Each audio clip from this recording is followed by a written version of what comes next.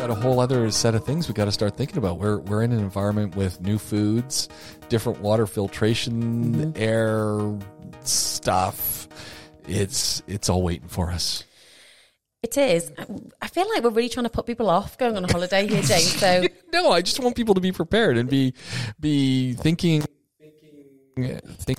very much about what's happening, where we're going. Okay, so it obviously depends where we go, how tropical the environment is. Did we need vaccinations or anti-malaria tablets before we've even set off? And then when we're there, the most common thing that people tend to get is something called traveller's diarrhea. And the reason for that is that even if, and I would advise most people don't drink the water in the country that they're going to. And beware of ice cubes too, because a lot of times the ice comes just from tap water. But it's not even just that. Think about the food that you eat. If you go to a salad bar, the lettuce is going to be washed in that water. You can't entirely avoid the water, so you want to minimize it as much as possible. You brush your teeth with bottled water, you drink bottled water as far as possible.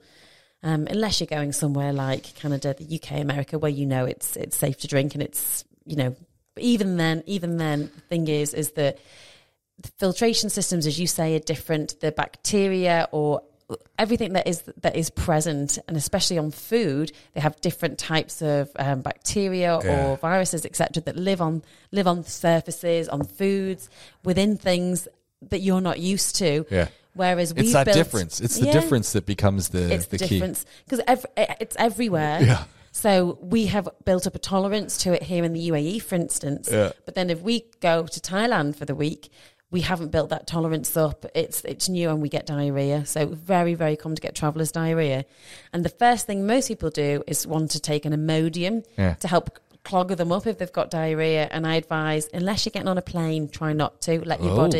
Let your body get rid of it. Let it go. Keep the flow. Yes, keep the flow. Unless obviously you're starting to become dehydrated. Because that's usually what everyone does. They've got the travel diarrhea. They get travel diarrhea, so they've got their Imodiums, sitting there, the Pepto-Bismol. They're ready to go. Well, Pepto-Bismol's okay, but the Imodium, unless you're getting on a plane, the usual advice, or someone's becoming so severely dehydrated because they're losing so much water, by which case they're normally managed by an inpatient facility anyway.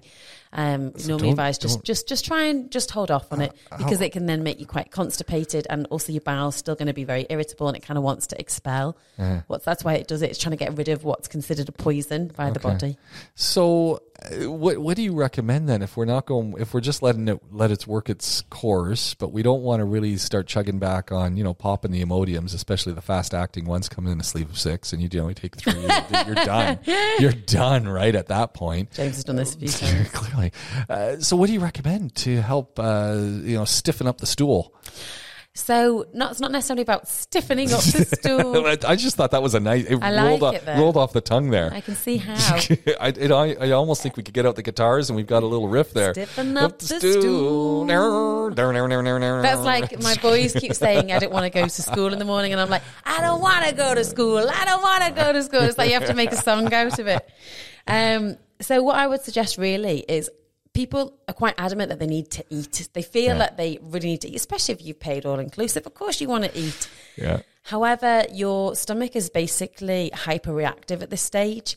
So every time you eat, you actually set off the reflex to try and basically cause a bowel movement. And that's why a lot of people, when they're having their breakfast, especially men, they will then go and empty their bowels quite soon after. My dad, like clockwork, every single day of his life. And really what you want to do is just let everything settle down. So you can take things like Buscopan, but to be honest, I don't like giving such generic advice to everybody, because everyone's a little bit different. So you kind of want to try and reduce the spasms in the stomach. Take it easy, take small sips of water. If you are feeling very nauseous, you can consider an anti-sickness medication as well, because that's a lot more difficult to tolerate than diarrhea. And just make sure that you're taking rehydration sachets as well. That's not a bad thing to take on holiday. I do a note aside. I just read something by someone who was talking about, office work and just being in all of these buildings again and things. And they have a couple of, maybe one of these rehydration sachets a day at work. And they said they feel so much better than they did before they started doing this. And they said, look, sugar-free or whatever, and they're not full of, substitute chemicals to give sweetness. But they said it really makes a big difference. They didn't realize how dehydrated they were getting working indoors. Yeah, no, I mean, I can't comment necessarily specifically on that because I guess that's got something to do with air conditioning, whatever building they're in. But if you have diarrhea, for sure you want to be taking hydration sachets. So good to have some of those sachets in the emergency kit that you've got in your bag. It is a really good idea, especially pediatric and adults if you're traveling with children, because children especially, because they're not as exposed as adults to all these different types of bacteria or flora. And just imagine you're at a hotel, you're at someone's place, or you're at an Airbnb, and this is going to kick in at an hour, 7 in the morning or 10 at night. And you're not going to know where to go. You're not going to be able to find these things. And all you're going to say, oh, don't worry, I have a stash.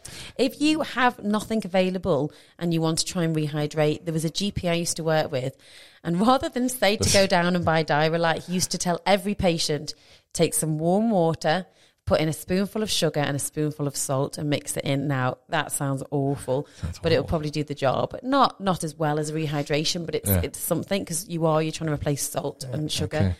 If you stop passing urine, your lips become so dried and cracked.